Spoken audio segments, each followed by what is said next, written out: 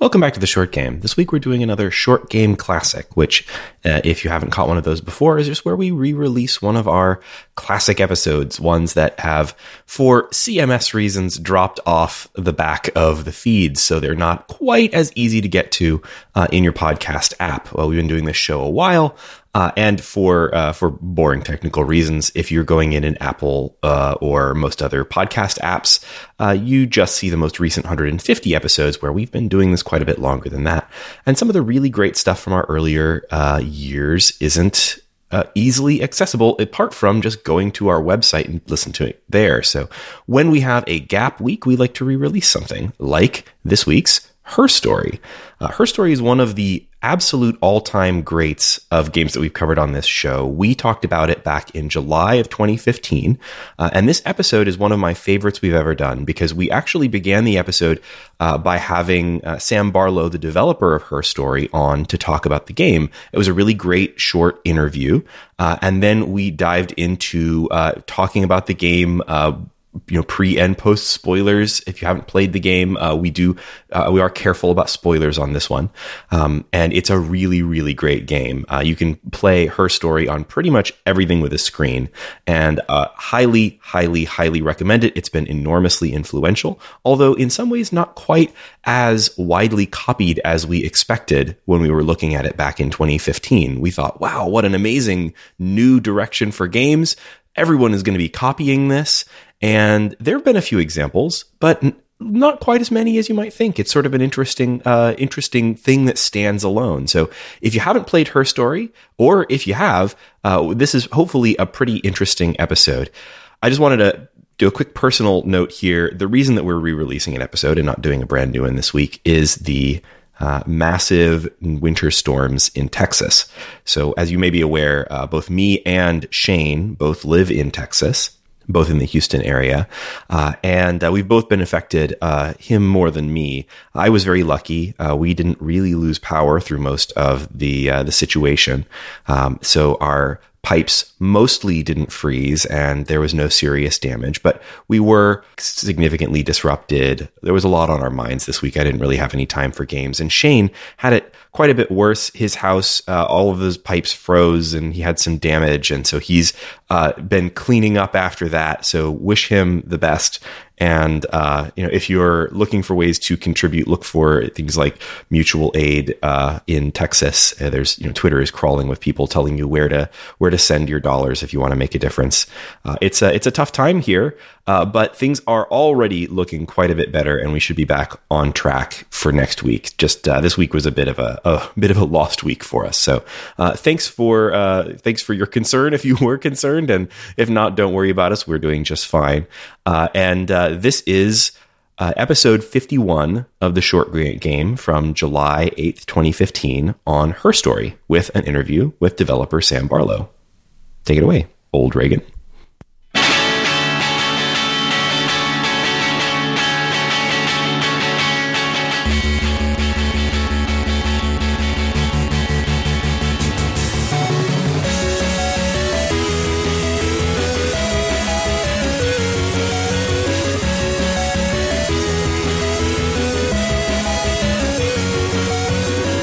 Welcome back to The Short Game. This is a show where we discuss short video games. The kind of things you can play in an evening or a weekend on your iPad, on your console, on your computer, whatever. Doesn't matter, as long as it is relatively short in duration and does something new and interesting.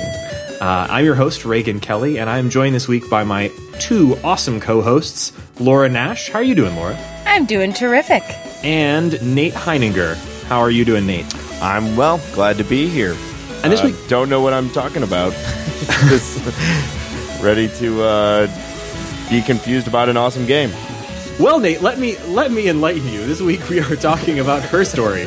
Surprise! Yeah. No, seriously, this game, I'm super thrilled to talk about this show, and I'm really excited about this episode because I think it may be one of our most interesting so far. So, before we talk too much about the game, we're going to have a little bit of a different structure this week in that I was able to arrange an interview with Sam Barlow, the developer of the game. So we're going to talk a little bit about our brief description of the game, and then we're going to play that interview in which I had a chat with Sam Barlow, and then we're going to come back after that interview to talk a little bit about our impressions and do our typical format. So this episode may run a little long.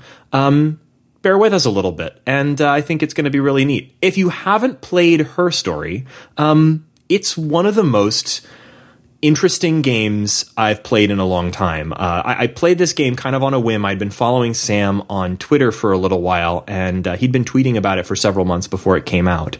And on the basis of those tweets and the sort of intrigue inherent therein, I pre-ordered the game and played it the very first day that it was available. And I have to say, it was probably the most surprising and interesting game experience I've had since Gone Home. And for people who might have been listening to this show for a while, you know I really loved that game, and it was one of the first things that made me want to start this podcast, and it was also the topic of our first episode. Maybe someday, now that we're actually decent at podcasting here, we'll go back and re-explore that episode. And I think you just want to be a detective. You know, I think I do. I think exploring and solving mysteries, it gets to something in me.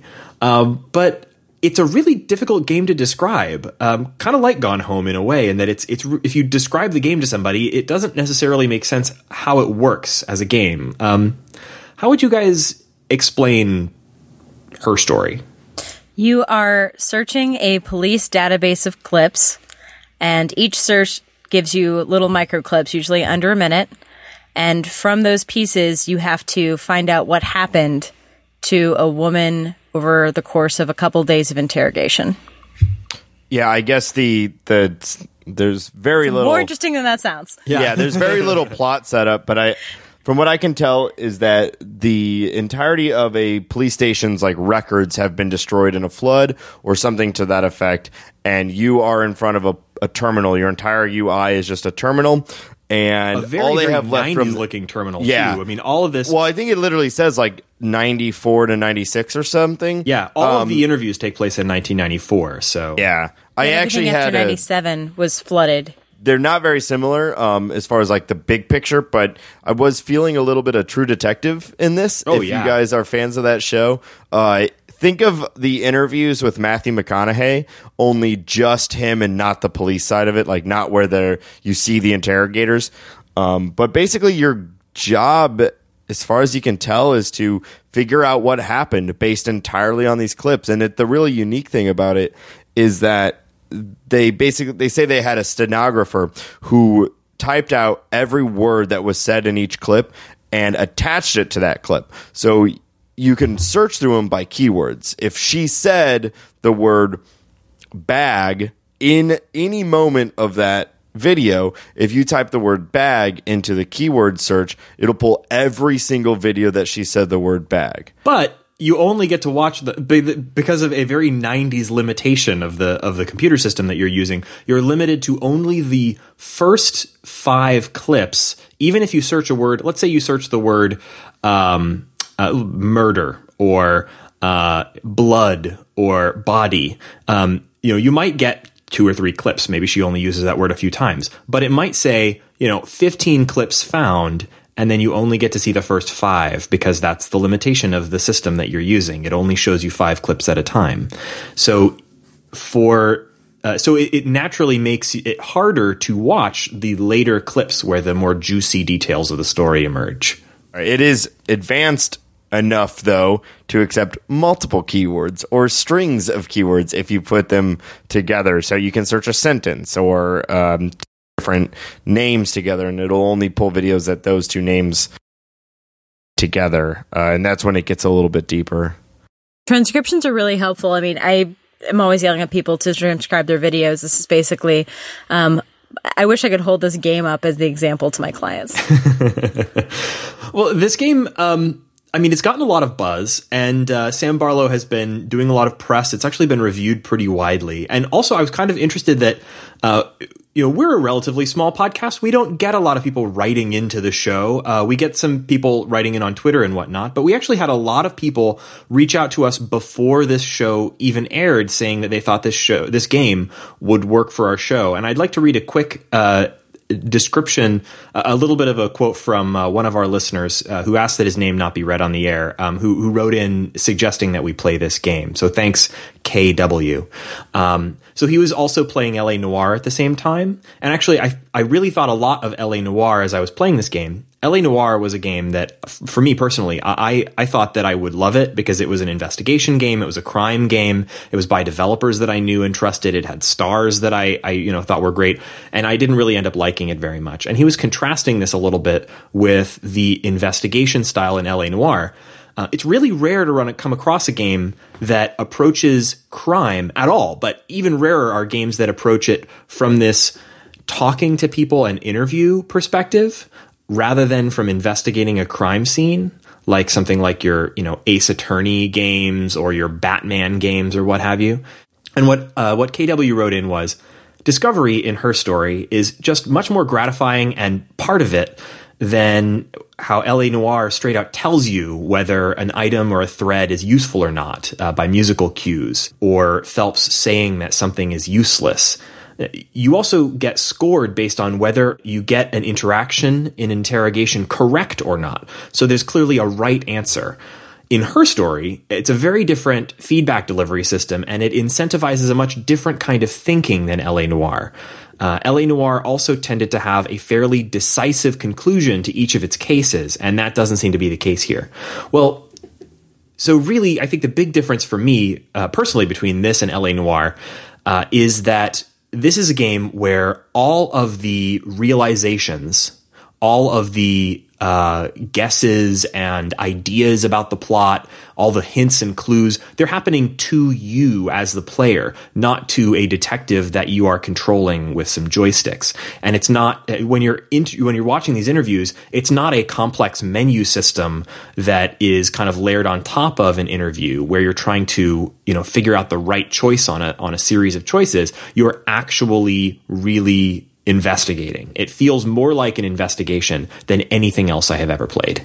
If you're looking for a right or wrong answer, or you're looking for somebody to tell you have the right theory, you've chosen the wrong game.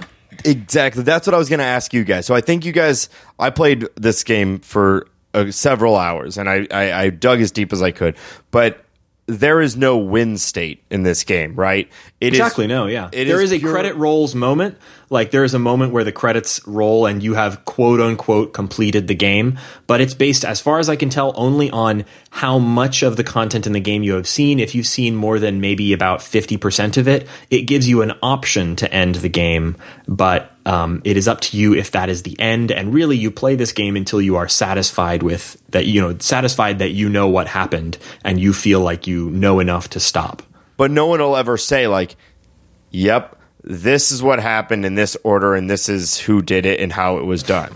So I want to talk more about our impressions of the game and dive in. We'll also do a spoiler break and then dive in a little bit about our theories on the plot, which I would recommend leaving that post-spoiler break segment till after you've given the game a shot. It's the whole game. Yeah, more or less.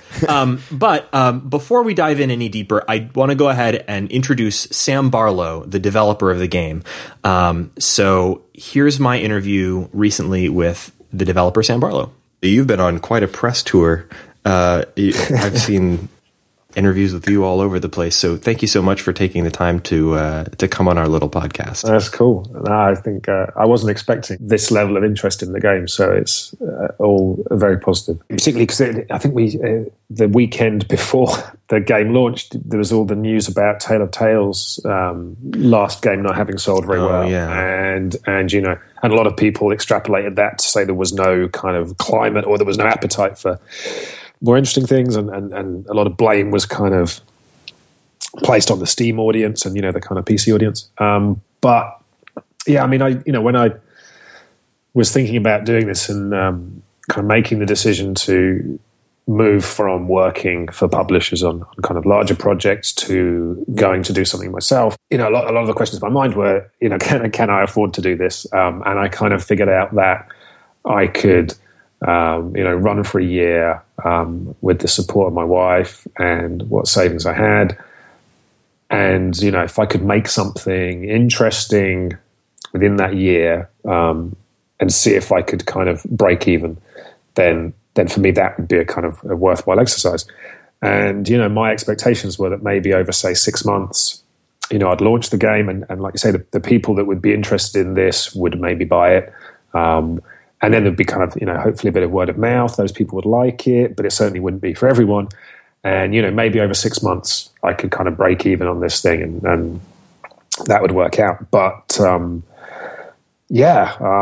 I can pretend it was all planned. And, so, the game launched the week after E3. So it kind of launched into a press vacuum, right? Because all the big exciting news had already been done with, during that. And it's not, not that many games released during this period anyway. So there was probably a kind of, there was something of a vacuum within the game's press. And, maybe having sat through the whole of E3, your kind of average video game journalist or video game fan is maybe kind of overwhelmed by all the big explosive blockbuster stuff. And so, the time was ripe for something interesting to kind of come along. But I think, it was always my aim to make something that was accessible. And I kind of aims to launch on both the kind of App Store and on PCs and Macs, because I felt like I wanted to give myself the biggest chance to find that audience somewhere. Knowing that, the core interface was not traditional Game One, and that although the game is on one level quite an experimental narrative thing, it also the kind of the sort of framing and the setting justifies that and explains it and is very easy for people to understand. My mum can Google on her iPad. She knows how to do that. And that's actually now part of her life is Googling for things, finding stuff on the internet. And, everyone has that kind of as a reflex action almost now. You meet a new person or you get a new colleague at work, your first thing you do is Google them. You're going to go to a party somewhere, you Google for the directions, whatever. It's such a kind of intuitive thing. And I kind of had that in my head as being an interesting part of this project. And I guess that did probably help more than I thought in terms of making this something which could have a kind of wider appeal. The structure is really unique. The FMV presentation, though, is probably the thing that stands out most when you're first looking at the game on a Steam page or something like that. Is that something that you intended from the very beginning to work with a live actor, or was that something that came in later as you were trying to figure out how to tell your story? It was something that I knew I was going to do once I kind of gave myself the go-ahead to make the game. But in terms of kind of trying to come up with the ideas, I was coming up with lots and lots of ideas. Once I decided to make this independent project, I was coming up with lots and lots of ideas. But I was a fairly harsh critic of myself because I knew how competitive the kind of, the market is now, and that if this thing was going to work digitally, it would need to kind of stand for itself and it would need to be something that would get people's attention. So I was thinking of lots and lots of ideas, and I was trying to think of ideas that were in the kind of police procedural space, crime space, because it's something I've pitched lots before to traditional publishers.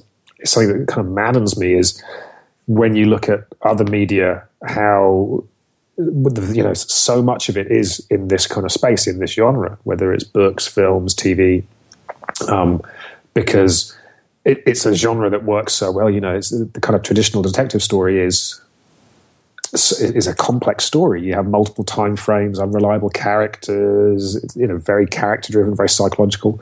And then, the issues you're dealing with in crime fiction, detective fiction are very much the hot button topics of the society you're in. We are dealing with what counts as a crime, the differences between good and evil. We're talking about how you actually punish things. All these social issues come into play. So it's such a fertile space. It always frustrated me that video games have always kind of, shied away from it, apart from a few kind of notable examples.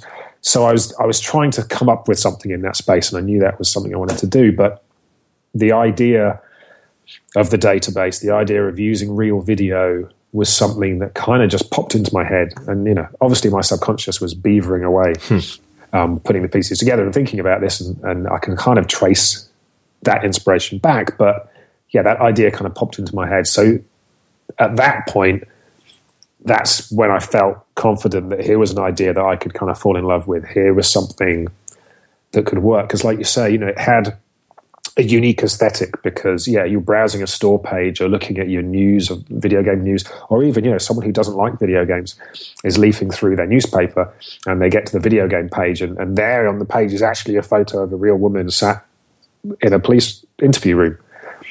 That felt to me like, yes, there's going to be something that's going to stand out there from the aesthetic. The genre we're in is going to help things stand out. And it felt like the mechanic was an interesting thing that would be, simple but deep, which is, the kind of ideal people always have. So I think the idea to me felt like this is something that if I give it my best shot, is as good as an idea as I can come up with. Well, the mechanic is really unique, but it's also kind of a big risk. It kind of prevents you from doing any sort of traditional narrative structure. There's no like 3 acts to this game. You're basically handing over complete control of the plot and, the way the story is being told to your audience. How do you prevent that from going off the rails? How do you prevent somebody from... Well, first off, how do you save that narrative from your players? Is that something you ran into when testing? I think it was during the writing process that I think most of the headbanging occurred.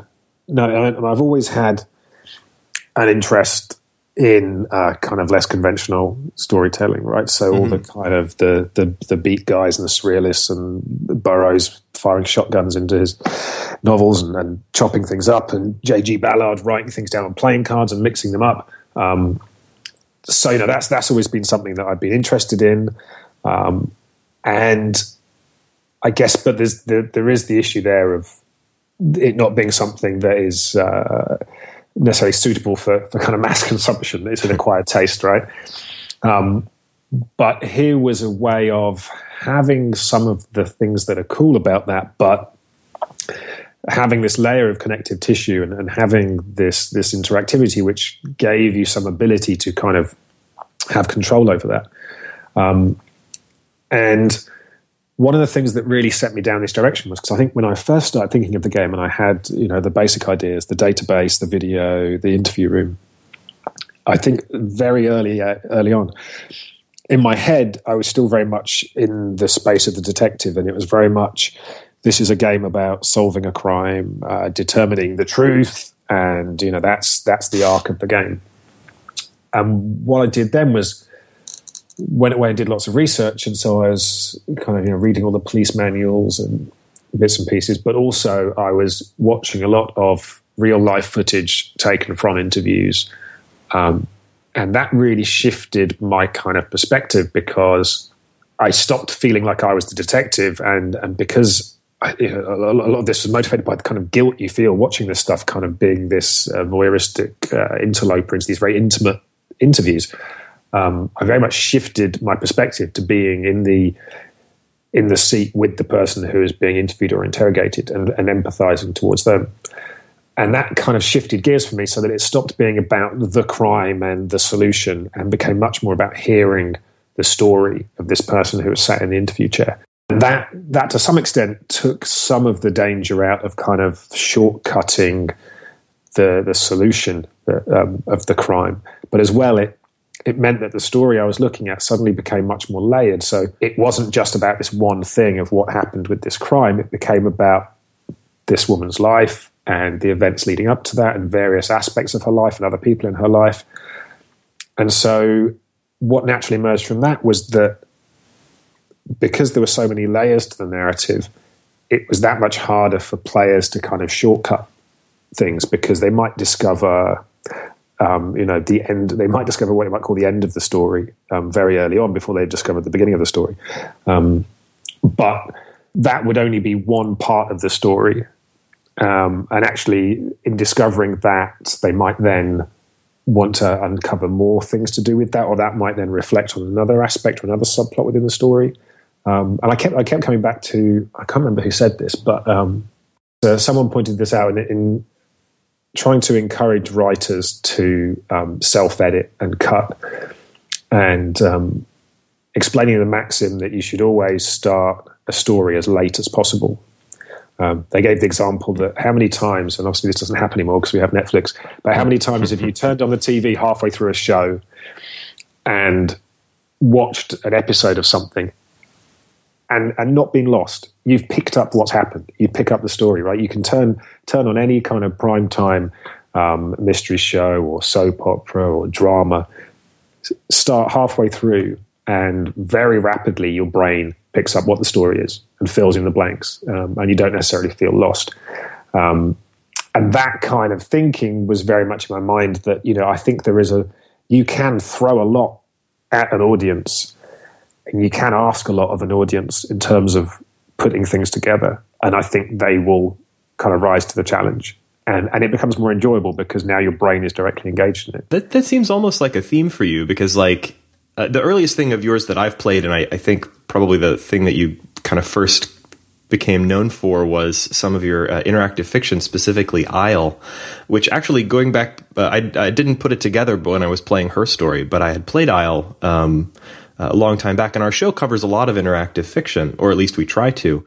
Is this kind of a return to your interactive fiction roots? Because you seem to, you did Isle and then you moved on to more mainstream game development, like with the Silent Hill game. I think there's definitely, it picks up on things that I love about interactive fiction. So I've always been just in love with the idea of the text game and the kind of command prompt. I love the idea of the blinking cursor and the game saying, type anything. And that was always the promise in the olden days of a text game, was you let your imagination run wild, type anything. Now, obviously, the reality of that is that there's very little you can type that the game will understand in those classic games. But where those games do work, and, some of the best examples, there are these lovely moments where you imagine something and you conjure something up and you type it and it works. And there's something definitely magical to me about that is this almost sense of incantation where you're typing in words. You've got ideas in your brain which you don't express as a word. You type it into the computer and then you get this response, and the fiction kind of reacts to this thing that you've imagined.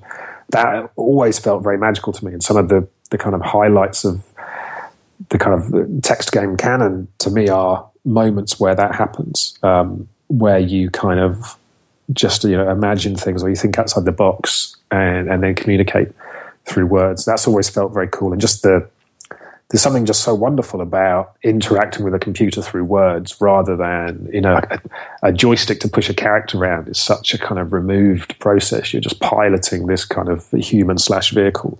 It's very hard to have any nuance. When you're typing words, you can almost add an element of kind of nuance, and there's a lot more kind of richness, it feels like, to what you're doing. I've seen a lot of interactive fiction try new things with sort of narrative structures in games that you see, years later coming up in more mainstream games. So it seems like sort of a test bed for coming up with new ways to play with narrative in games. You could easily prototype Her Story using interactive fiction tools, but it's giving you so much more because of the video and the actress's performance.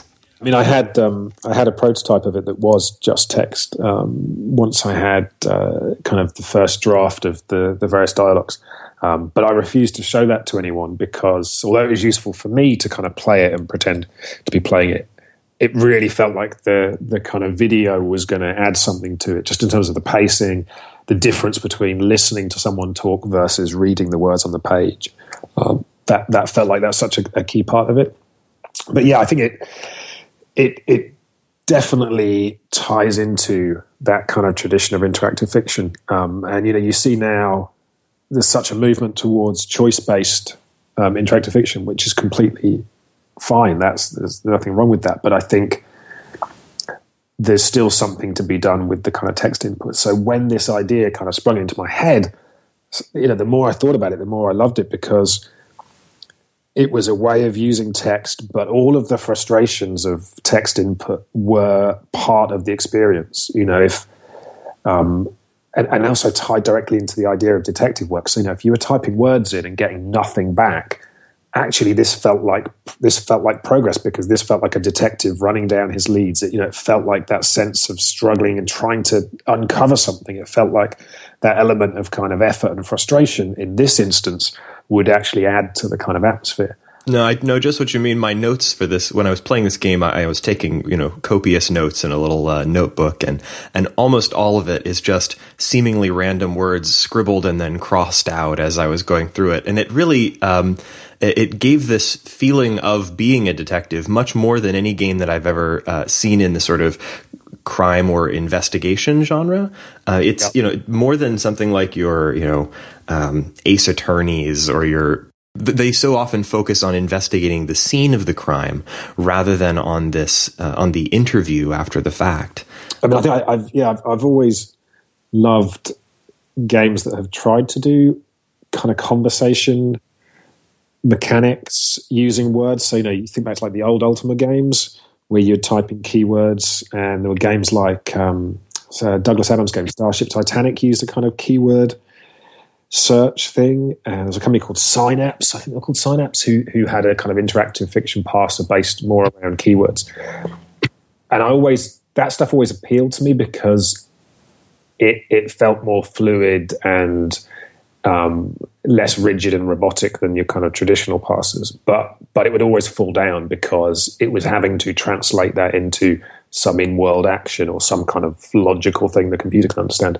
So yeah, once I'd kind of hit on the idea that essentially what you're doing here is Googling the story. Mm-hmm.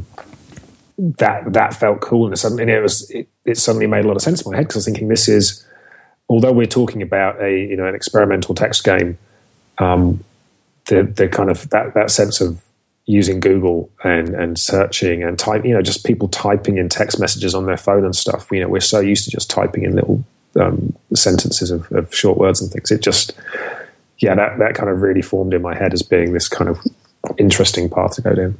I know that you've probably directed animators before, or worked with animators. Any difference between working with animated characters, or directing an animator versus directing a human being? I've done quite a lot of directing of live actors before. So, oh really? So Shattered Memories was kind of motion capture and voiced. Similarly, a couple of games that haven't come out, and then the last big project I worked on, we spent it was about 3 years before this project got cancelled. We spent the last year of that doing full performance capture, and in fact, the actress who stars in Her Story, Viva, I met her when we cast her on that production. So I'd worked with her for about a year on that. Which is probably why she was kind of predominantly in my mind in terms of when I started thinking about this project and the characters. I thought that she would be perfect for the role. I mean, the nice thing is, and I think this is partly how the idea came into my head, was I spent a lot of time being very frustrated at the process of motion capture, and the kind of the sheer amount of effort it would take to capture an actor's performance on the stage and then get that into the game engine. And we'd always be in this scenario where we were reviewing the progress, and we'd have two monitors. We'd have a monitor that showed the in-game stuff in Unreal Engine or whatever, and the other monitor would be just kind of a hand cam video footage from the shoot of the actors, no makeup, no costumes, wearing the unflattering leotards. And we would freeze frame this stuff, and we'd say, look, that in the crappy video footage, the twinkle in the eyes and the little smile there and the way they're exchanging that look nails the scene. That's beautiful. Whereas over here in game, we're not quite getting that. There's a problem with the character model, or the animation needs to be tweaked to, get the expression right. We just, and obviously it was a necessity when you're making a kind of big 3D game that these things have to get put into the game engine and stuff. But there was always this frustration at how much money and time and effort went into trying to capture something which was just so easy to capture with a video camera. And this was something that I would always talk about when I was talking with other writers and designers, was especially if people were talking to me about the horror game genre, because in movies, horror movies are this wonderful combination of being very low budget, and they can have quite a high return on that because there's an audience for them. But I think there's something so straightforward about the basic idea of a horror movie, where you just need a cool location, probably a dark house somewhere, a cameraman, and some actors who are going to be good at emoting and having the audience empathize with their predicament. And that's kind of the cheapest thing you can do. An indie movie, you just need a camera and some actors sat in a room chatting. That can make an indie movie.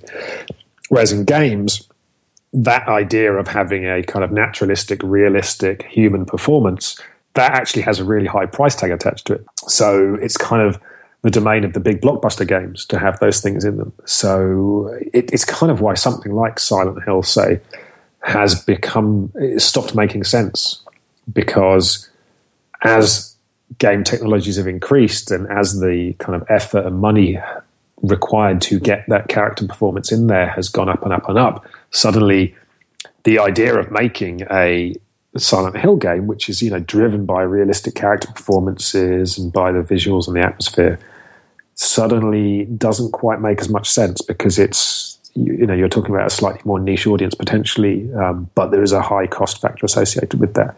So yeah, this was something that I was always kind of complaining about and talking about, was this question of performance in video games and how time consuming and expensive it was. So when this idea kind of popped into my head, it was awesome, because I guess one of the things I didn't want to leave behind if I was stepping outside of those big teams and big budgets was I really enjoyed working with performers. And here was an idea where actually the performance was kind of key and central to it, and where I would be able to get the most beautiful hair physics and body physics and eye shaders, that became a very cool part of it for me. Is this a format that you could see yourself returning to for future games, or does this feel sort of like now that you've tried this, that doing it again would be repeating yourself? Yeah, I have some kind of cool ideas of very different awesome things that could be done with video that are appealing to me, but at the same time, given that it's such a unique thing to do with a game, I don't want to suddenly become the video man. Yeah. So yeah, I don't know. I'm still, once I've recovered from launching this and had a bit of space to think about it, I'm going to kind of think what's next. But it's interesting to me, because when I made Isle, the hard thing is making these things, a lot of times the initial idea is kind of the structure or the kind of the gimmick that is doing something a bit different or trying something. And I fall in love with that. And then as I develop it, it becomes more about the stories and the characters and stuff. But it's always hard for me that I don't get the fun of actually playing these things for myself, because it's always the idea I fall in love with. But then I can't enjoy it because I've made the game. Quite a few people have kind of riffed on the one move game thing from Isle, and it's cool to be able to go and play their games and experience it fresh. I'd love to see people doing similar things or playing around with some of the ideas in her story. That would be neat. Yeah, and it's a great structure, and it seems accessible. So I hope we see a lot of people take these ideas and run with them in interesting new ways. A couple last things that we like to ask people when they come on the show. The first is, like, our show, we cover short games. We cover games that you can probably pick up and finish in an evening or a weekend. And I wondered if you had any specific favorites of yours, either inspirations for your games or just favorite games that they could complete in that very short chunk of time, whether they're like more traditional games or interactive fiction favorites or whatever. One of the big inspirations for me in terms of deciding to go independent was there was a bunch of games. It was seeing a bunch of kind of micro studios or one or two people making games that the difference for me was that they fully executed on their ideas. Because I think the thing I was nervous about was going independent and making a game that worked but would always be better if I'd had another few £1 million to spend on it or whatever. Whereas companies such as, for example, Simigo, their stuff, when I look at their games, I just think, that's the best version of that game they could have made. That's fully executing on that vision. So their games are a big inspiration. But also there's a game called Black Bar. Oh, I haven't played that yet. Oh, you should. So Black Bar is it's fantastic. And it's similar to her story in that it has a kind of gimmick. No, gimmick's probably not a fair word, but it has this mechanic that is very much about text input and plays to the frustrations of that. But also, it's such a simple idea that, you know, when I first played this game, I was just so insanely jealous because it was like, this is such a cool idea, and they've done it and they've owned it, and, you know, no one else can have this idea now. But I was so had a combination of jealousy and admiration for them. But the premise of Blackbar is wonderful. It's basically a series of letters sent to you from a friend who is living in a kind of Orwellian dystopia where they censor everything. So you receive these letters, and the first letter you receive has a single word blacked out. And the game mechanic is simply that you have to fill in the blacked out words. And when you fill them all in correctly, you get the next letter. So it starts as simply as a single word blacked out, and you can very quickly infer what that word is and fill it in. And then, you know, it progresses. So it's telling this story through these letters.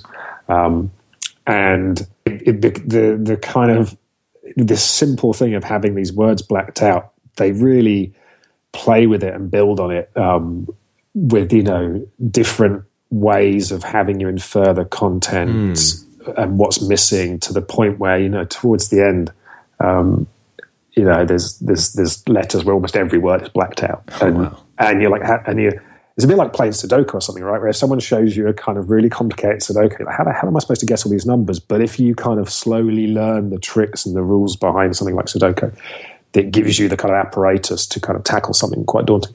And that game did that. But yeah, it was just so playful and clever. And again, it was just such a wonderful take on using words and text in a game. And, you know, again, it was one of those games where you spend a lot of time just looking at the screen thinking, which I always like. But, you know, it's fairly short if you don't get too stuck. So I definitely recommend Blackbar. Another game that I'm always recommending to people that most people haven't played is on the 3DS. So if you've got a 3DS, it's on the eShop, and it's the full name is, I'm probably going to get this wrong, is something like Tokyo Tale Friday Monster. Oh, I know exactly what you're talking about. Attack of the Friday Monsters. Yeah, Attack of the Friday Monsters. Yeah, which is.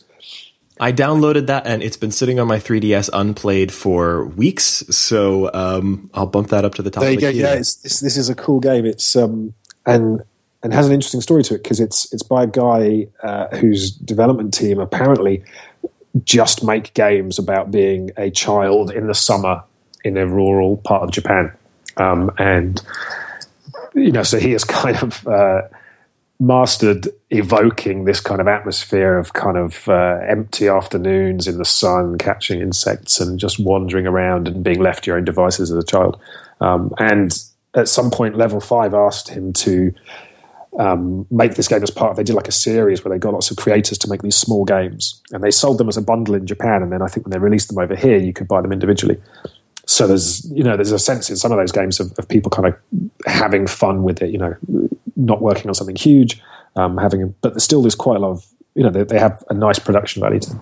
And in this game, you're in this kind of rural village, and it reminded me of a lot of kind of nostalgic films, like things like Cinema Paradiso, some other stuff in the series Heimat, where you have this kind of idealized, nostalgic remembering of what it was like to be a child in these kind of rural villages. And it has very light gameplay. The gameplay is mainly just going to various places and talking to right people to move the story forward. But it has such a lovely atmosphere, these beautiful hand-coloured, watercolour kind of backgrounds, kind of, you know, traditional Japanese animation look. And it's just so charming. And the story is actually, it becomes somewhat silly and outrageous, but somehow doesn't break this kind of real feel of kind of naturalism and kind of authenticity to the actual environment and the characters. And they throw into their giant monsters and spaceships and things in a way, and you're kind of left wondering if it's all in the kids' imaginations or not. And it's just very definitely the atmosphere for me, the atmosphere and the sense of being in this place. It's one of those games where I have a few times just booted it up to walk around and just enjoy the atmosphere that it gives you, which is really nice. We also kind of divide our show into pre-spoiler and post-spoiler sections, and after after we play this interview, I'm going to be chatting with some of my co-hosts about the game and sort of what path our investigations took and that sort of thing. Do you have anything to say to people who maybe have already solved your mystery or think they have? Oh, I don't know. I'm having a very hard time not answering lots of people's questions about specifics. I've had a couple of people try and apparently there's certain parts of the internet where people are having quite heated arguments about specific interpretations of various bits, and I'm like, I don't want to go anywhere near that. I'm sure. Someone had decompiled, I don't know if that's the right phrase, decompiled the game to try and get at variable names and things to kind of say this was the author's intent as to what was happening. So I don't really want to mess with that because I just think that's brilliant. I mean, it's great to me. I'm not one for stepping in and going, no, this is what it's about. It has this little bit of an element of like ARG or things like that, where now the game has become its own game on the internet of people trying to suss out exactly what was going on and exactly what was in your head as you were creating it. And frankly, I can't wait to talk about. It was just very exciting to investigate it and to come up with my own ideas, and then later to go on the internet and read about what everybody else thought was going on. The coolest thing I saw was it was initially not so cool because being probably too old now, I guess. I have my own children. I'm definitely on the shelf. I can't get my head around YouTubing and Twitch and kind of that whole thing. When I picked my son up from school, all the kids in the playground are talking about the games they watch other people play, and the people who to them are celebrities, the various streamers and people. So that's kind of a thing that I haven't, experienced firsthand is that culture. And so the kind of surreal thing of people streaming my game. So here's a game about sitting and watching video clips, and people are sitting and watching other people sit and watch the video clips. But then one of the guys sent me a link, and he'd been playing the game with his audience. And there's something about clicking on some of the kind of streamers playing the game, seeing the big kind of run of comments with people going, "This is amazing! I can't wait till next episode. This is fascinating! I can't wait to find out what happens next. I just love the big revelation we had, and this is just so awesome and addictive. I can't wait to see the next thing." And there's part of me that kind of wants to step in and say, well, you could go and buy the game. Guys, it's just like $6. Come on. Yeah, but I know that that's just how things work. And I appreciate it. But yeah, this guy sent me a link, and his audience of, I don't know how many thousands of people were watching him play the game. And as he was playing, they had a collaborative Google Doc open, and in which hundreds of people were, as he was playing, writing stuff down, transcribing things, writing their suggestions for keywords, writing theories. And this, this document was huge. And I mean, that was awesome. It was, the idea that, because, to my mind, video games are something a bit like novels that you sit and read yourself. And as big as that ever gets is kind of couch players sitting and playing it with someone else or a couple of other people and kind of enjoying it in your living room. But it's still, to my mind, it's a thing you just sit and it's quite a private experience. But yeah, knowing that this is how some people are playing her story, and it's more like going to see a live show in the theatre or something. And there's that sense of the communal gasp when something gets revealed, and everyone's suddenly, the comments explode and was like, oh my god, OMG, and that kind of sense of the kind of the amplification that you get with an audience is really, really awesome. So and that was actually something that when I started this project, and you were saying about how this kind of feels like it's connected back to Isle. One of the things that gave me a bit of confidence about making this game was before I made the decision to kind of jump ship, essentially, was I was becoming aware that people were still playing Isle, and articles would crop up from time to time talking about it. And I did a couple of kind of public events talking about game storytelling and stuff. And in one of them, the organisers pulled out Isle, to my surprise, and then got the audience to kind of play it, by shouting. They had a microphone going around the audience and people would shout out things to type in. And it was really, it was weird because I didn't, I made that game so long ago, I just didn't recognise the voice, the writing. It was like someone else's writing to me, but it was just really cool to see the kind of excitement that an audience had around the playfulness of typing stuff in, and it played very nicely to an audience. And then similar things happened there in Toronto. They have a festival called the Wordplay Festival, and they did a live performance of Isle there, which went down very well. And so that was very much kind of in my head when I was thinking, is this an idea that will play? Was seeing the appetite for Isle and that element of Isle felt like that was something that was going to be in her story. So yes, then seeing on the other end now that there is this kind of thing of people playing it with these large audiences of people online is kind of cool. Or even just a small audience of more than one. I know that with games like this, I love to play them along with my wife or with somebody else sitting there, so we can discuss the decisions that we're going to make or the theories that we have about the plot. And this is the perfect game for that. And the reason it works so nicely is because the person who's driving the game isn't necessarily having the fun, right? It's not like if you watch someone else, because I remember that when the Spice Shot came out, my wife was really attracted to the look of that game and the kind of style and ambience of that game. But obviously, sitting and watching someone play that game, it can be frustrating because they're in charge of the camera.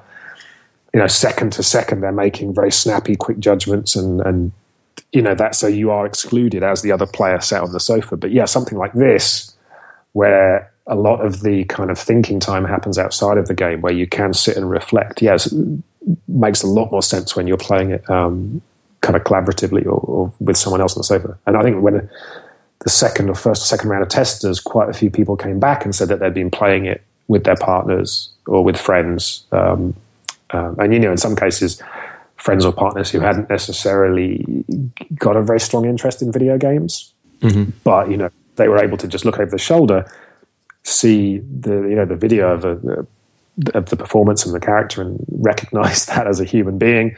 And then, what do you have to do? You just type in words. Okay, what about this? And then, very quickly kind of getting what the experience was and kind of being drawn into it. So yeah, that's been a hugely gratifying part for me. Well, thank you so much for coming on the show. I was thrilled by the game. I thought it was just one of the best things I've played in a very, very long time, and I'm so glad I was able to connect with you to chat about it. And thanks again so much for coming on the show. I mean, this has been a little bit of a thrill. Cool. I've enjoyed it. It's nice to talk.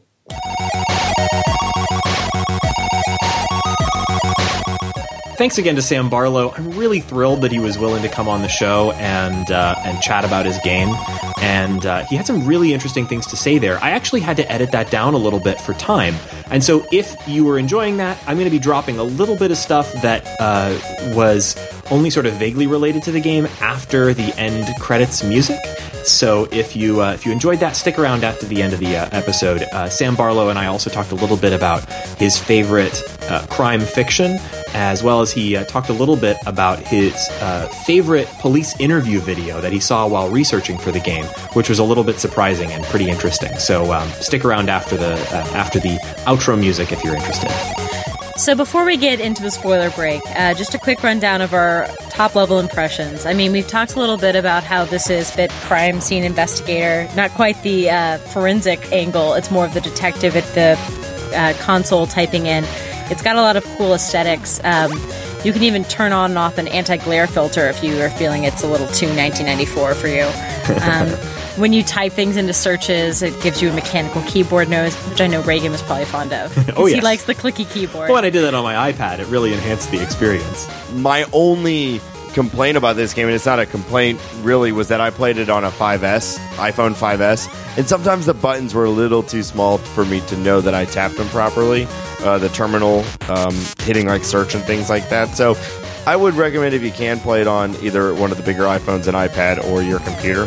But I still had a fantastic time playing this game on my iPhone. In hindsight, I would have played it on something with a little bigger screen. Yeah, it was marvelous on the iPad. Yeah, exactly. And so if your iPhone is your only option, play it. Please don't make me...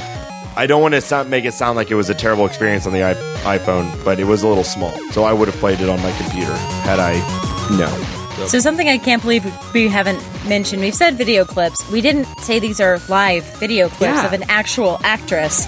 It's just one That's a great actress changing clothes.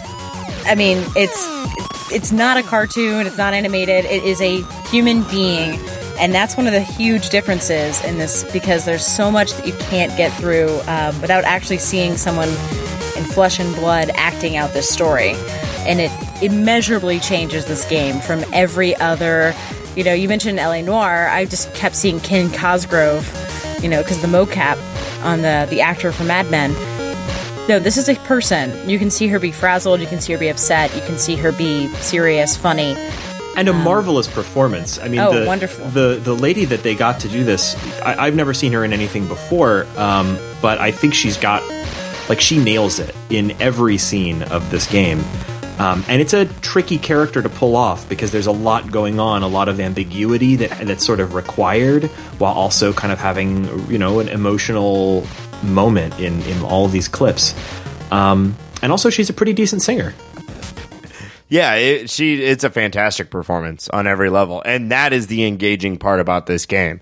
It was so basically when you do a keyword search, it'll give you the 5 videos like we talked about, but there's a little like marker on it whether you've watched that video or not. And I'd say probably the only gamey aspect of this, because I think there's a strong argument that this is more in the interactive fiction world than it is necessarily a game, but definitely one of the most gamey aspects of it was the satisfaction you feel when you do a keyword search and it's 5 fresh unseen videos. Yeah. And that was the most, like, I felt like, yeah, that was a perfect search. Like 100 points. Yeah, 100 points, Nate.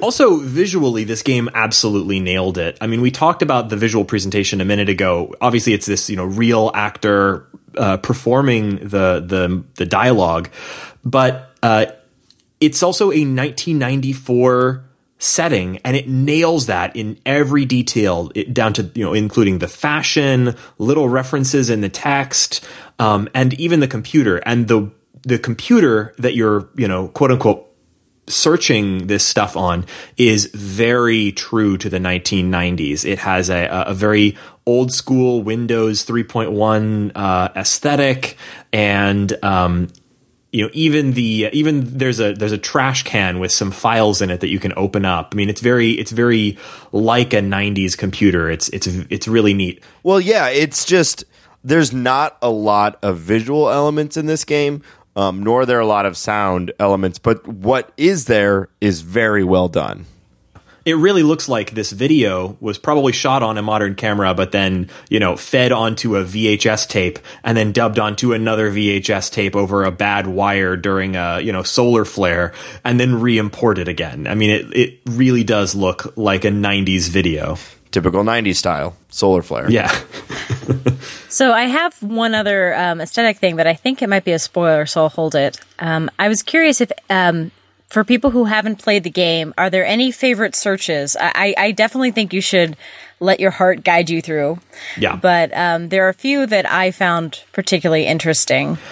Yeah, there are some things where you would think you always start by, or at least I started by, searching the sorts of things that you would imagine a police person searching in a database, like crime or, you know, alibi or whatever. You know, you start searching that stuff. But what really starts opening things up, well, yeah, I tried to go about it very organized, but what really started opening it up for me were little searches when they mentioned things that were emotionally interesting to them.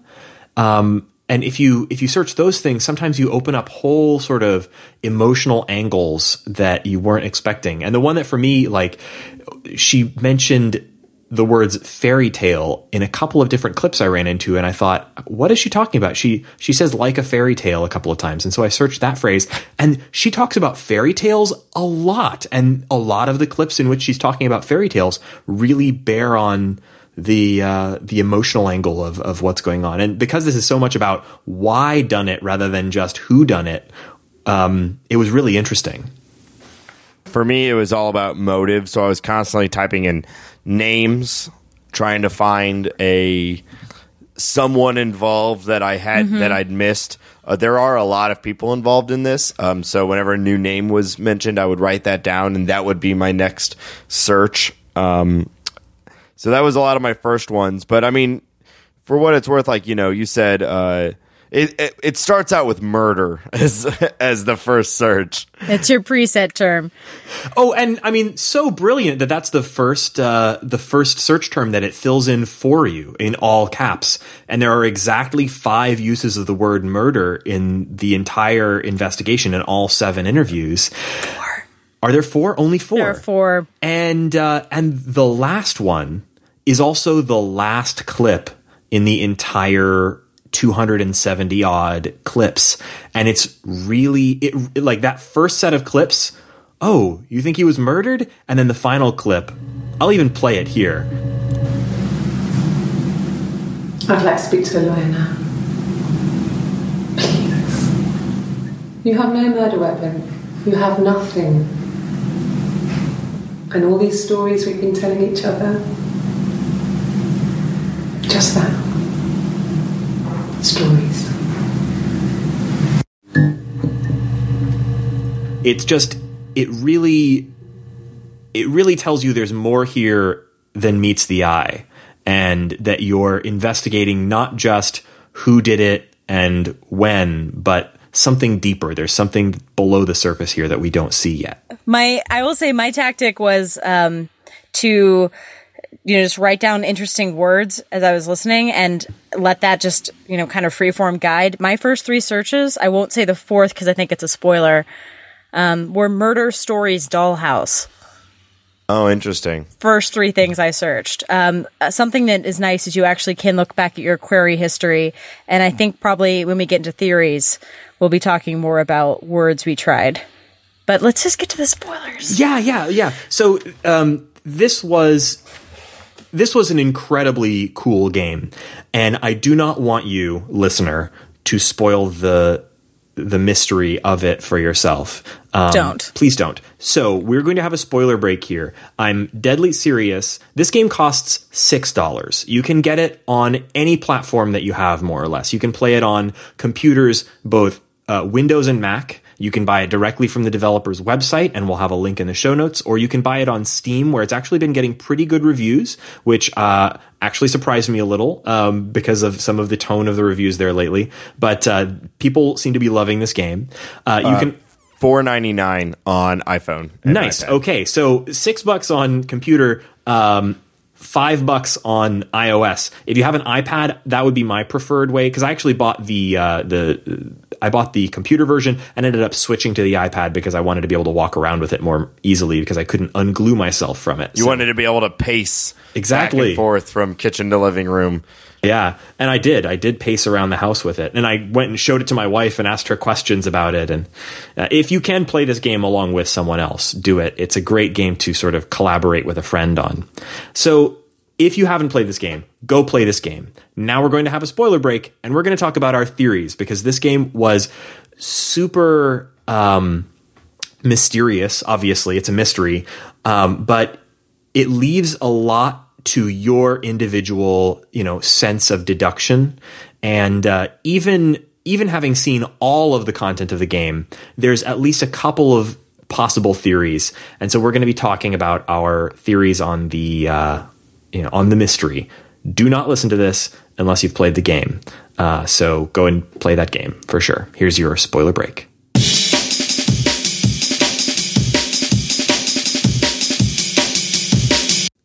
How do we want to approach this? We can do a serial ripoff. Definitely. Yes. Okay. So here's what we know. What we know is that Simon, who is Hannah's husband, right, has been found dead in the cellar, wrapped up in a bag amongst a collection of just kind of old riffraff from Hannah's life. And what we're trying to figure out is specifically who killed him, and more importantly, why. Mm-hmm. So initially we're trying to determine really, why are the police talking to Hannah, and why are they talking to her so many times over so many days? Because at first she just seems like a typical bereaved young wife. She's come to the police initially to ask for help in finding Simon. So the first couple of interviews, I think, It's unclear that Simon is even dead yet, or we don't know that he's dead. But since you're picking this up all out of order, it's obvious pretty much from the start that Simon is dead. Your first search term is murder. Right.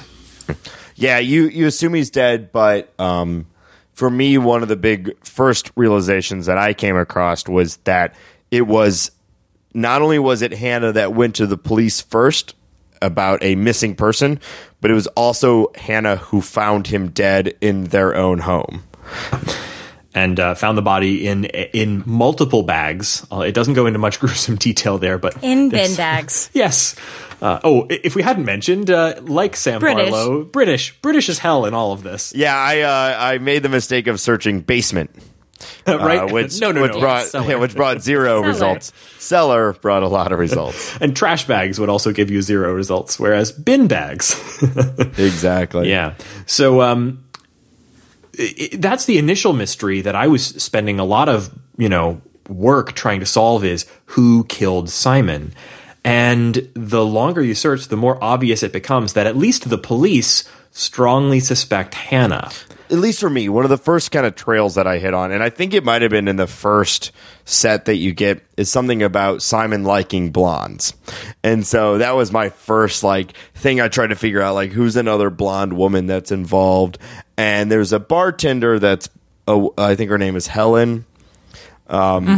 That I kind of was like, all right, I got this already. It's the Simon was having an affair with Helen and something happened. And that was kind of the game to me, was you come up with a theory based off of something they said, and you do search queries to kind of back up your theory. And then it's once you start watching these, you're like, okay, I'm wrong. That's not now. It's this. Guys, my third search term was attic, so I got to the attic clip very early and was like, what? So yeah. I got into something weird is happening very early. Yeah. I did not stay in the land of normalcy for more than 3 searches. So I had a different... I went to a lot of that stuff pretty later. Although I did end up... I did end up getting some glean of some weirdness there very early on when it describes the midwife. So yeah, with you, I also saw a lot of very late in the interview clips, very early in the game, which reveals something really strange, which is that Hannah/Eve uses the name Eve a couple of times, which we don't learn who that is until a little later. Hannah... Depending on how you played. Right. Hannah tells her own life story in a couple of these different clips in different ways. And she starts telling a very bizarre story about having been raised by the neighbor, who is a midwife. And so very, very early, I think, Laura, you and I both kind of came across some... different things. In mine, the woman talking, didn't have a name yet, said that she was living in the attic and Hannah would come play with her. So I assumed Hannah was her daughter for a while until I actually got to a clip where the woman says, Hannah Smith, H-A, and spells her name. Right. I was like, she's Hannah. This whole thing is broken. Yeah, let's go straight to it. We know that, or we have a pretty solid idea that that Simon was murdered by Hannah. Or Eve. The question is Hannah suffering from a extreme multiple personality disorder, or is there literally 2 people that are twins involved in this story? Yeah, and how you get to that, and how you explore it, and I came at it in a very roundabout way. Oh yeah. And if there are twins, which one killed Simon and why? There's so many layers to this. Did you guys get into the parents? Yes. Yeah. Eve totally killed the parents. One of my favorite stories is, I guess, spoilers for a book from the 1950s. Whoa, too soon. We Have Always Lived in the Castle by Shirley Jackson has a phenomenal opening paragraph that ends in about an ode to the death cap mushroom and says, all of my family is dead. And I feel like Eve because of the parents' story, is basically the crazy sister in the attic who kills the parents with death cap mushrooms. There's no way that's not a reference. Wow. It's in a similar English town, too. So Interesting. Good catch. one of there. my favorite books. You guys should read it. Okay, That's I have awesome. not, and I will, because that sounds really interesting, and I loved this game.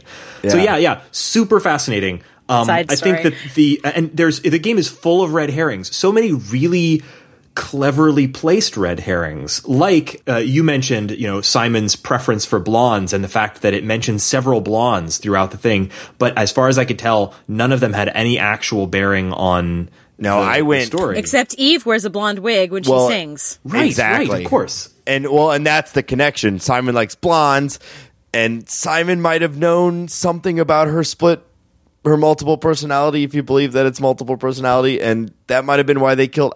I don't know. It's very hard to say. There there's really sort of two ways that this could possibly go.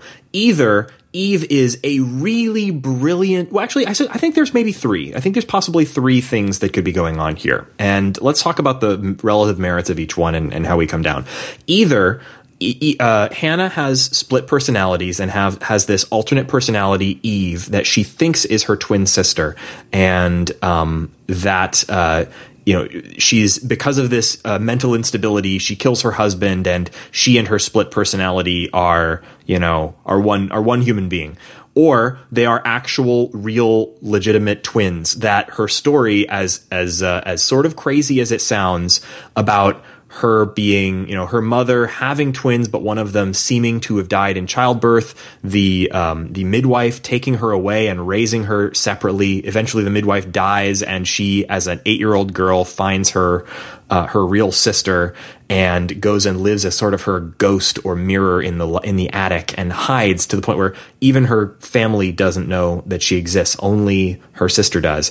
Those two possibilities. Or a third, which is that, it is one person, she's not insane, and all of this is done as an incredibly brilliant way to get off the hook for the murder.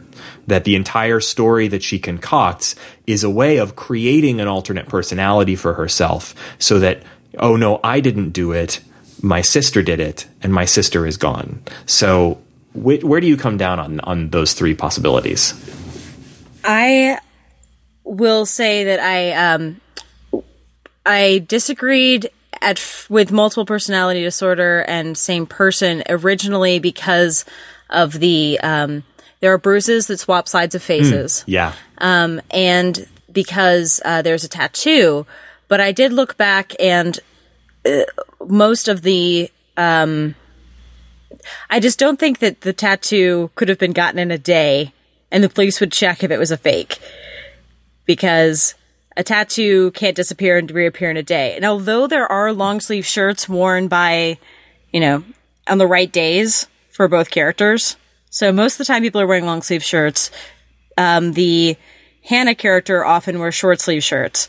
And it's shown in one point, Eve spills coffee on herself, takes off her white tank top, and reveals she has a tattoo.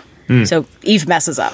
Which was, by the way, my favorite red herring of the entire game, when she spills the coffee on herself, because I was going crazy. The only way that you can tell when one interview ends and the next begins, apart from the date stamps, and occasionally those change, is that the shirt that the character is wearing changes.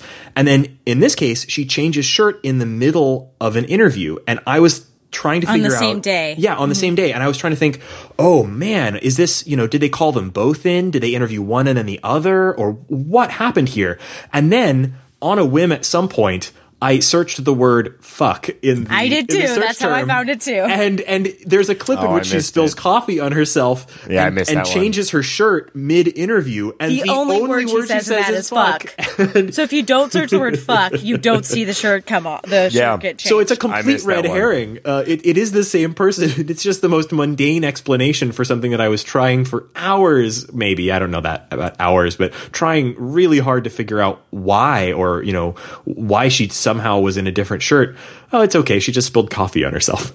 Yeah, and I say they do have enough disambiguation because, again, with the tattoo, even after the tattoo's revealed, the subsequent people are wearing long sleeves, so you can't tell if the tattoo's gone or not. So they do try to shake it up, but I just... The tattoo is the one thing that I've not been able to reconcile. My theory is that it's split personality, and I also believe that there's probably no one true answer. And the goal of this game is for you to make your own conclusions. But I think everything had led to split personality until the tattoo, and I just could not figure out why one scene someone seemed to have it and the other scene someone did not have that tattoo. And or maybe you're right. Even more convincingly than the tattoo, there's the moment where one of them has a bruise on her face, and then in the next interview, only one day later, the bruise is completely gone, and the police officer asks about the bruise, and she touches the wrong side of her face, as if she'd been looking in a mirror or looking at somebody else when she was thinking of it. Like she touched the wrong side of her face, which is exactly what you'd do if you'd only seen the bruise on someone else. So here's a really minor one, and this is a bit of an Easter egg. Did you guys look up the tap codes? Yes, you know what I'm did. talking about? Yes. No, I don't know what you're talking about. Oh, brilliant. So there is one, you mentioned the scene where Hannah says, like, oh God, why did I mention Eve? And puts her head down and like taps on the table. Yeah, and she taps in a very distinctive way, and I thought that seems odd and slightly meaningful. First I looked up Morse code, and then I looked up tap code because I do puzzle solving on the weekend, and I know what that is. Well, she mentions it in a later clip, which is when I finally was able to go back and actually figure it out. She taps, as far as I could tell, in 2 different clips. Right. And she mentions in one of them, in one of the very late clips, that when she and her sister were growing up together in the house and trying to pass messages to each other, and she was staying hidden in the attic, they would tap messages to each other using a tap code that was used by, like, prisoners in prison. And I'd never heard of this, but there's a Wikipedia article on it, fortunately. Yes, and I found that through the word secret, searching the word secret. And the tap code, again, part of they have different skill sets. They mention different things that one is good at and one is bad at. One actually tries to tap out by Hannah. Eve does, but messes up 2 of the letters.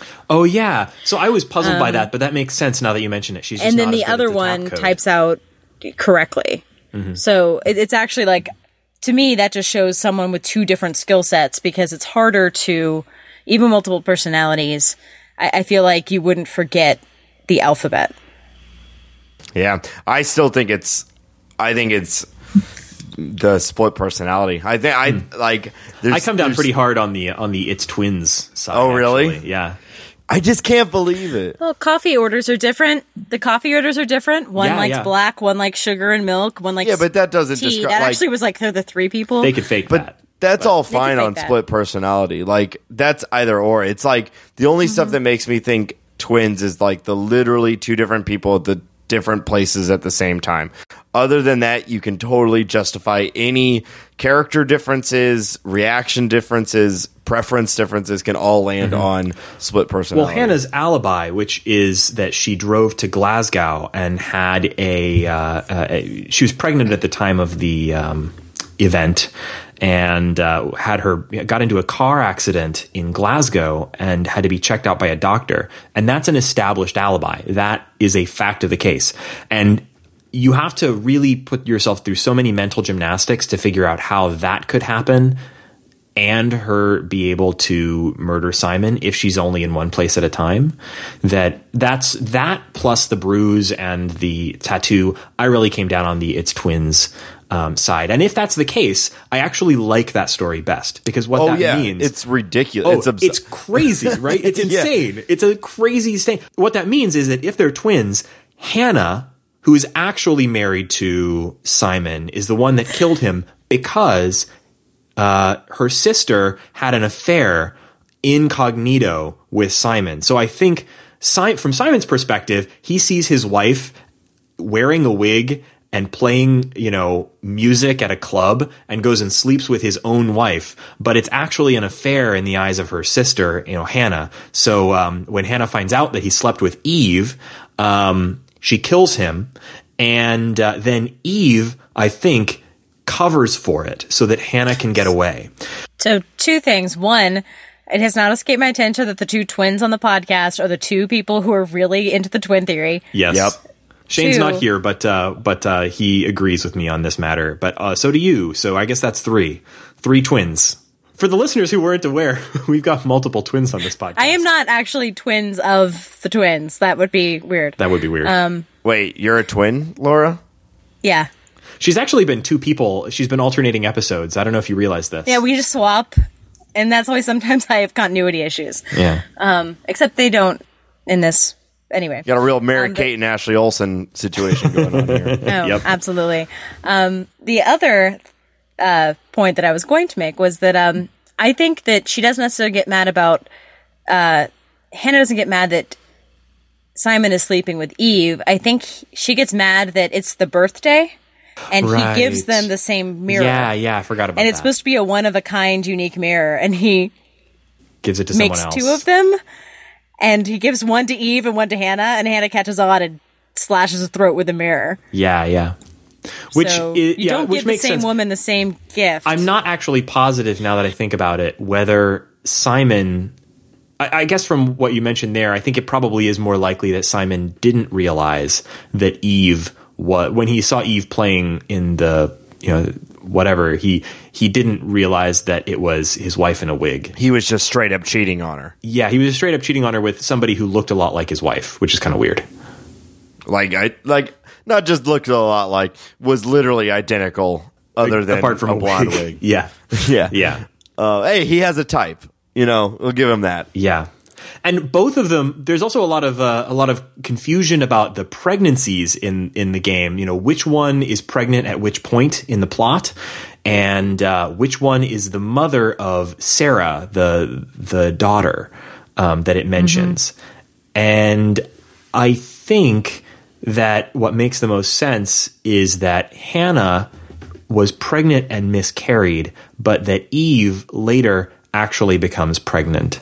And there's a whole thing with Eve though where she talks about she tried really, really hard to get pregnant and had to give up because she got an STD. Right. But she says she tried to sleep with a lot of men when Hannah was pregnant with the first baby. Because they had to she stay wanted matching. to maintain the swamp. They had to match. And she got an STD, so she stopped. But then she said later on when she was having sex with Simon that they have sex in the parents' house and she gets pregnant again. Mm-hmm. And she said, I thought we were infertile. And so the thing that convinced me that Eve was actually pregnant, besides actually mapping the outfits to the people, was that the Hannah character says something about our baby, and then the other one always says my baby. So it was like, shared baby. And they're like, Simon will have something to outlive him. It'll be our baby. And the other one says, my baby will live on. Yeah. So I was like, our baby, my baby was my whole theory for the. Yeah. Also, only one throws up. Good point. As the proponent for the, I guess as the assumed proponent for split personality on this podcast, the main reason I have been and not believing in the twins is the absurdity of the concept that this could happen. And is it really any more absurd than the premise of literally any Law and Order?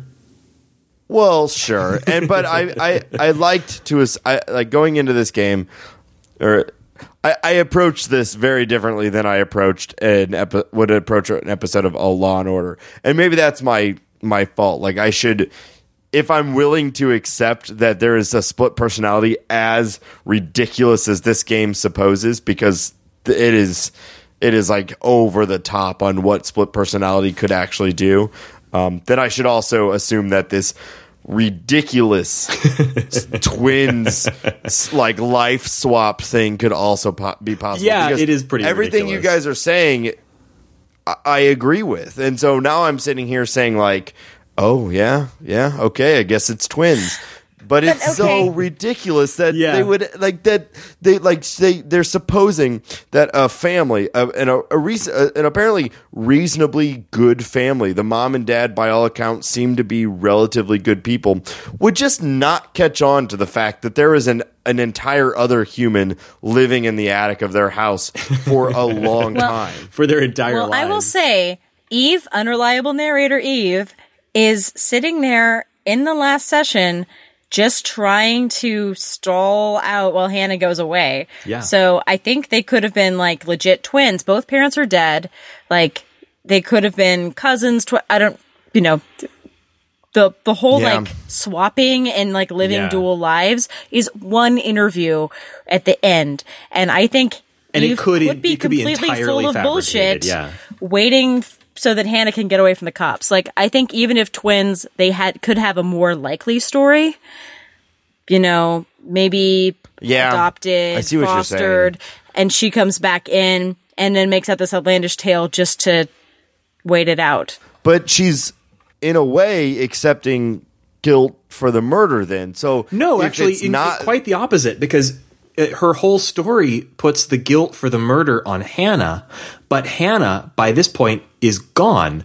And if she can establish to the police that she is Eve, and at least by her story, Eve is basically a non-person. She probably, she doesn't have a social security number. She's a ghost. But if she can establish to the police that she is Eve, then they can't pin anything on her because she doesn't exist.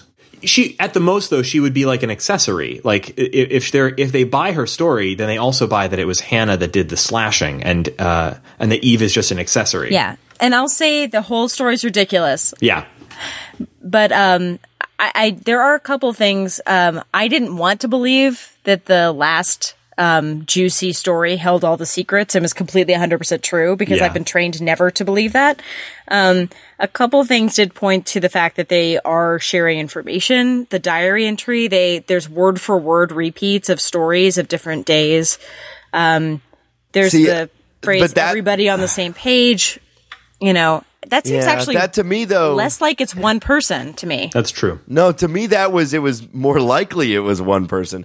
If they're literally going to say the same thing word for word, I guess it's just an argument for either way, because you could say since it's the same person, they would just say it the same way every time. And not that it's like a memorized phrase. It's just like True. Each side of the personality would repeat it exactly the same. Interesting. Yeah, I don't know. It's really and that's what's really so interesting about this is that, like, if you look up forum discussions about this game, this type of discussion, there is no end point to this discussion. Which is great. I like that. Yeah, I kind of feel like it has some of the elements of, and I talked about this a little bit with Sam Barlow. It has some of the elements of like an ARG, in that like part of the game is once you've played the actual content, going and discussing it with people and trying to get to the bottom of it and to figure out what the intent of it all is. So I think half of the enjoyment I got out of this game after I played it was just going on and reading some really interesting forum topics about it. I totally recommend doing that. I've been holding and waiting for this conversation, and now Exactly. I will go and Me look at all too. those forums. Yeah. I should say I landed up until this podcast, I was pretty sure that it was split personality, but I never had a motive. And so I like your guys' motive far more than mine, which was something around Eve getting jealous that Hannah had the life and Eve did not. One of my favorite little trolls of the game, and there are many little search trolls that if you try to search specific words, they just give you bullshit.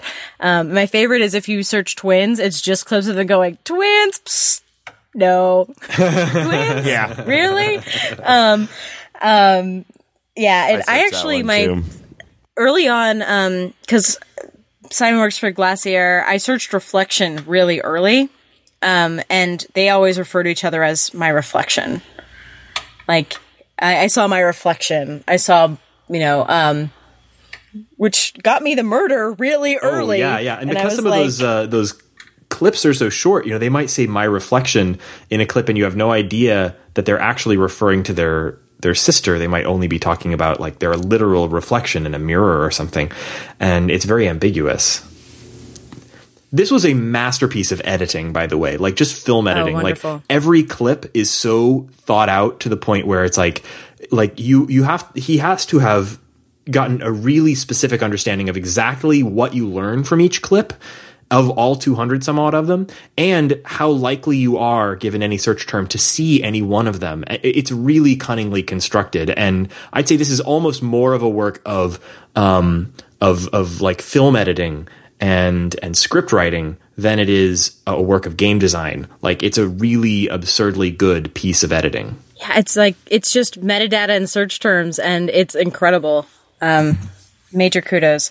The thing I wanted to mention before that I thought was a spoiler is if you get certain clips, and I couldn't tell if it was certain clips or if it was certain numbers of clips. I think it was tied to, because every time I got this reaction, it was after I'd seen a really meaningful, juicy piece of information. You can get a little bit of a police siren, and you get a really strong reflection in the glass. Yeah. Of in the game interface of what looks like kind of like a woman. It was freaking me out because it looked like me. I suppose you two as men don't get that. I was like, are they using your webcam? Wait, it was really, but it looked really like creepy. me. Whoa. No, it definitely looked like a woman. Well, I thought they might have turned on the iPhone camera. That would have made sense. And like given you a slight reflection of you. And I was freaked out. I was like, I didn't give this permission to use my iPhone camera. No, I noticed that too. And I do think it was when you learned something that was, quote unquote, important. Although, it seemed almost random at times. But I think that's something we didn't really talk about, which is that the whole game, it's kind of a mystery who you, the player, are playing as. You're never really sure what your motive is in investigating what happened in 1994, why you're investigating all of this stuff. And that's the first clue that you get.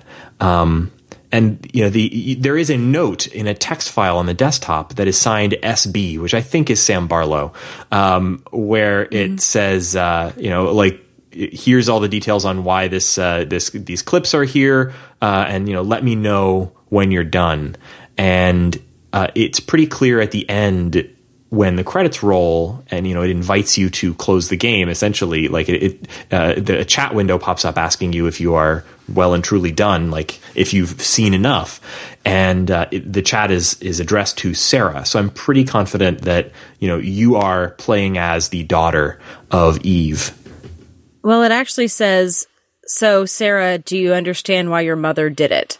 And I think that's when I actually exited and kept playing a little longer, because I knew Sarah was one of the proposed names for the miscarried baby. Mm-hmm. It was Sarah or Ava. And then Sam was like, I want a palindrome name. She's like, nope, we have Hannah and Eve already. No more palindromes. So she wanted to name the daughter Sarah, but she miscarried. So I presumed at that point that Eve named her baby Sarah to replace the miscarried baby.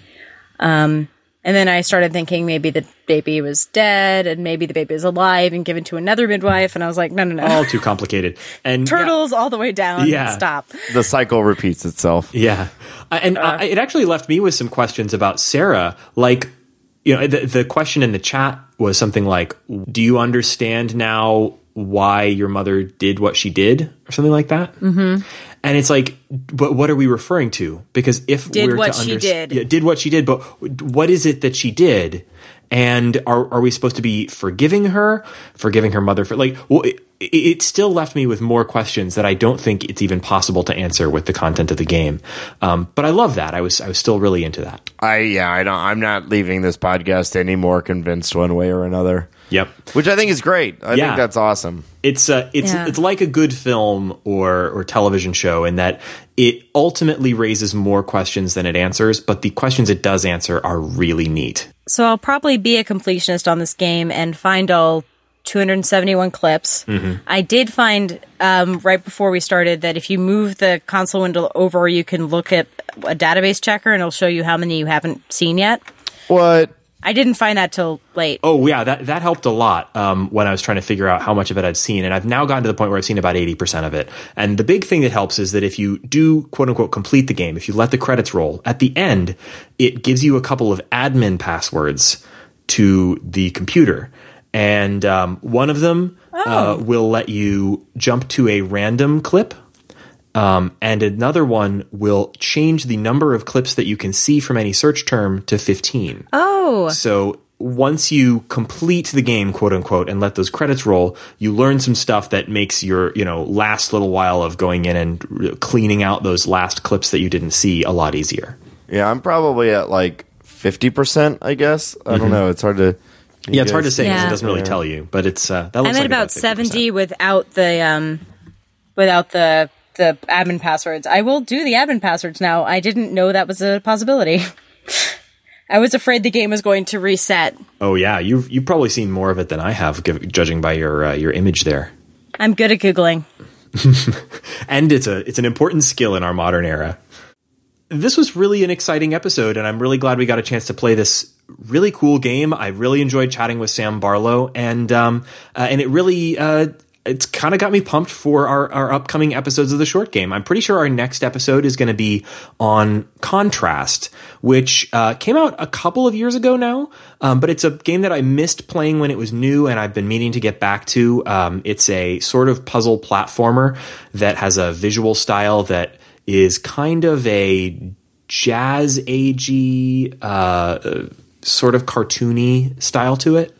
Looks really exciting, and it's available for all sorts of platforms. Yeah, and the folks behind that just today completed their Kickstarter for a game called We Happy Few, which is kind of a Bioshock-looking alternate England where it's the 60s and people have to take joy pills. And if you don't take a joy pill, you're a downer, and you basically have to stealth survivalist your way through a 1960s mod drugged out post-war England. I saw that Kickstarter video. It looked really cool. But I think Contrast has a similarly interesting visual style. It's kind of jazz age, but with a lot of the visual aesthetic of BioShock Infinite. So if you like that look, And for a less hardcore audience, yeah. definitely so. Yeah. So an interesting sort of shadow mechanic. So I'm excited to play that and talk about it on our next episode. Before we head out, what have you been up to this week, Laura? I've been consuming a lot of lady-centric media. I have a friend who just moved to town, and she's between jobs, and so we watched a bunch of Outlander. We did take in Magic Mike XXL. Nice. Which is not sexy at all, but it is very much about the power of bro friendship. It is Entourage for people who like women. Because all the Entourage, men like women very, very much. And the only people with jobs in the entire movie are women.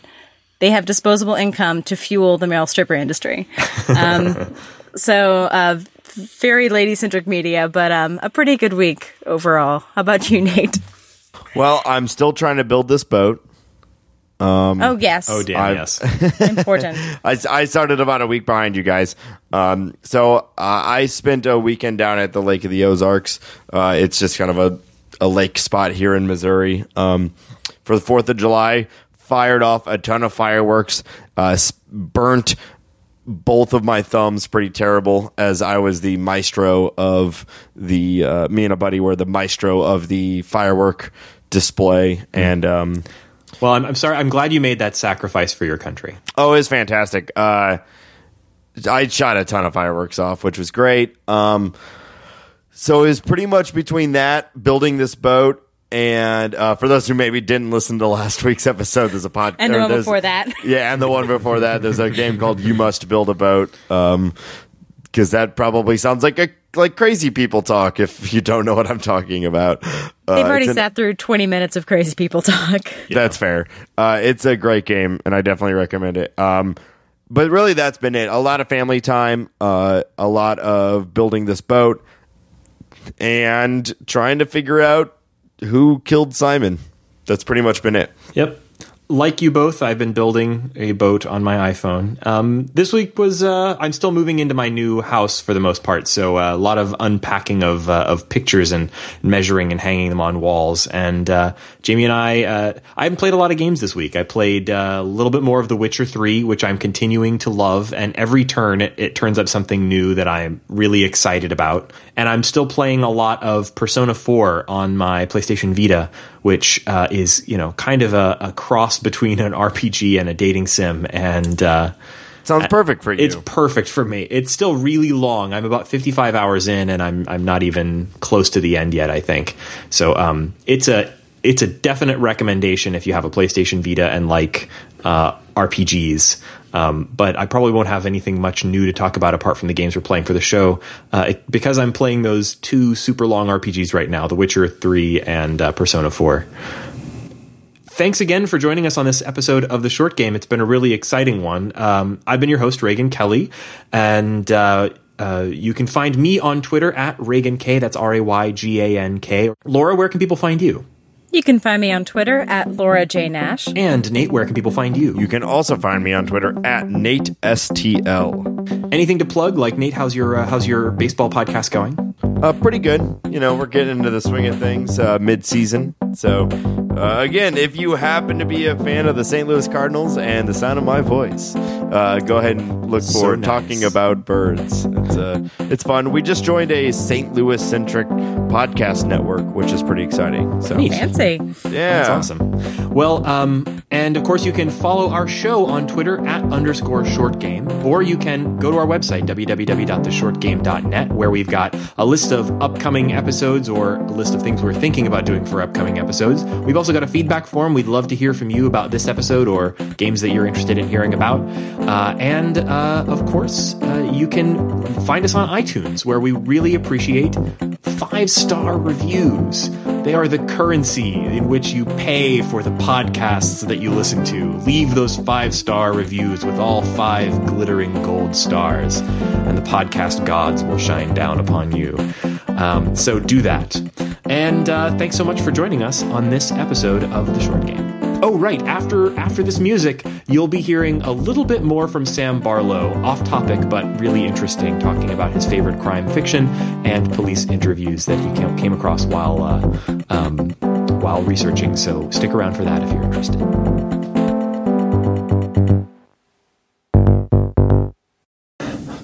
Well, one last question for you, I guess, and that's, is there any question that you've been doing a lot of press recently. Is there any question that you wish you'd been asked more often, or anything that you have now decided you hate being asked? There was 2 questions that I haven't been asked that I thought I would be asked, and so I had prepared answers for. And then they were to recommend a crime fiction novel, or my favorite crime fiction story, and also being asked what is my favorite police interview. Mm-hmm. And no one has asked me that.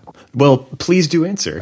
So the crime fiction that I wanted to recommend was there's a book I read a few years ago called The Devotion of Suspect X, which is written by a Japanese writer and was only recently translated, I believe. But it was a big hit in Japan.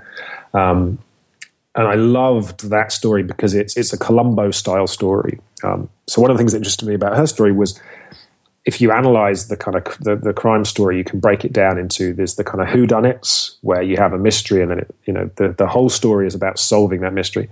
You have what I guess is now commonly called the Columbo, which is what happened and who did it, and in most cases you kind of know how they did it, and then it's the story is watching the detective catch up with them. What was the mistake they made, whatever. And those tend to be quite interesting to a modern audience because, the traditional audience, you were very much on the side of the detective, and things were kind of very clear, and, there was a set of rules to these things. But yeah, the kind of Columbo style thing now, there's a lot more suspense in that. The shifts of perspective are very interesting. And then you have even more modern is the kind of the why done it, where actually the specifics of the crime are less interesting, and it's much more about the psychology and the characters and just understanding the reasons behind why they've done these crimes. And it's a much more sophisticated kind of modern take. And a lot of modern TV crime shows are very much about that. They throw away a lot of the kind of cliched aspects to detective stories, and they much more become essentially kind of character pieces. And they might kind of play lip service to the mystery, or kind of throw the mystery out, halfway through their series or whatever, but then they get very focused on the characters. And what I love about Devotion to Suspect X is it's kind of a Columbo-style story. So, within the first few pages, I think, who committed the crime and why they did it. And the story is then how they get away with it. But it has this ending which just blew me away, because the ending, it's a very clever piece of plotting, which is always very satisfying, in a kind of crime story. But the kind of character insight that this revelation in the ending grants you is just so powerful and wonderful for me that it just, for me, that became a very powerful piece of writing, because it managed to kind of combine and synthesize this very specific kind of, the plot twist and the kind of plot revelation with a very deep insight into the character. And that's kind of such a holy grail with writing for me that kind of blew me away. So I would recommend The Devotion of Suspect X as a really strong piece of crime writing. And my favorite police interview, I thought about this, and the one that kept coming to mind was it's not from it's not directly from a kind of murder investigation, but there's an interview that Tupac Shakur gives with the police, and it's when he was being accused of having incited people to commit crime with his lyrics. There's a series of cases where he was being sued because of an attack on a police officer, and I can't remember if the police officer was killed or not, but there was some sort of attack on the police, and his music was blamed for it. And you've never seen someone come across quite so intelligent and considered. And one of the keys when I was reading up on police interview techniques was the idea that as the person being interviewed, as the accused, it's so important to maintain a relationship with the policeman that isn't adversarial. So you can very quickly kind of shut things down and become difficult, but that can create problems. And some of the best examples of really chilling police interviews are with particularly violent criminals who, because they are these kind of sociopaths, they have quite a lot of skill with some of their kind of personal interactions. And there are people like the serial killer Harold Shipman was a master of being interviewed by the police and managing to answer their questions without incriminating himself, but without being difficult and kind of creating this friction with the interview. But yeah, when you see Tupac being interviewed by these detectives who are accusing him and trying to trick him and trap him, he doesn't lose his cool. He appears very warm and genuine, and is just so composed. It's quite impressive, and he gets into how he sees his music as being essentially poetry, and sort of refuses to kind of categorize it as gangster rap. And he's just is fascinating to watch, because I think the thing that detectives fear the most is having someone sat opposite them who's cleverer than them, which very rarely happens, because 99% of crime is committed by people who are not as smart as the detectives. And that's almost like a cliche of crime fiction, is the idea of the master criminal. Sorry,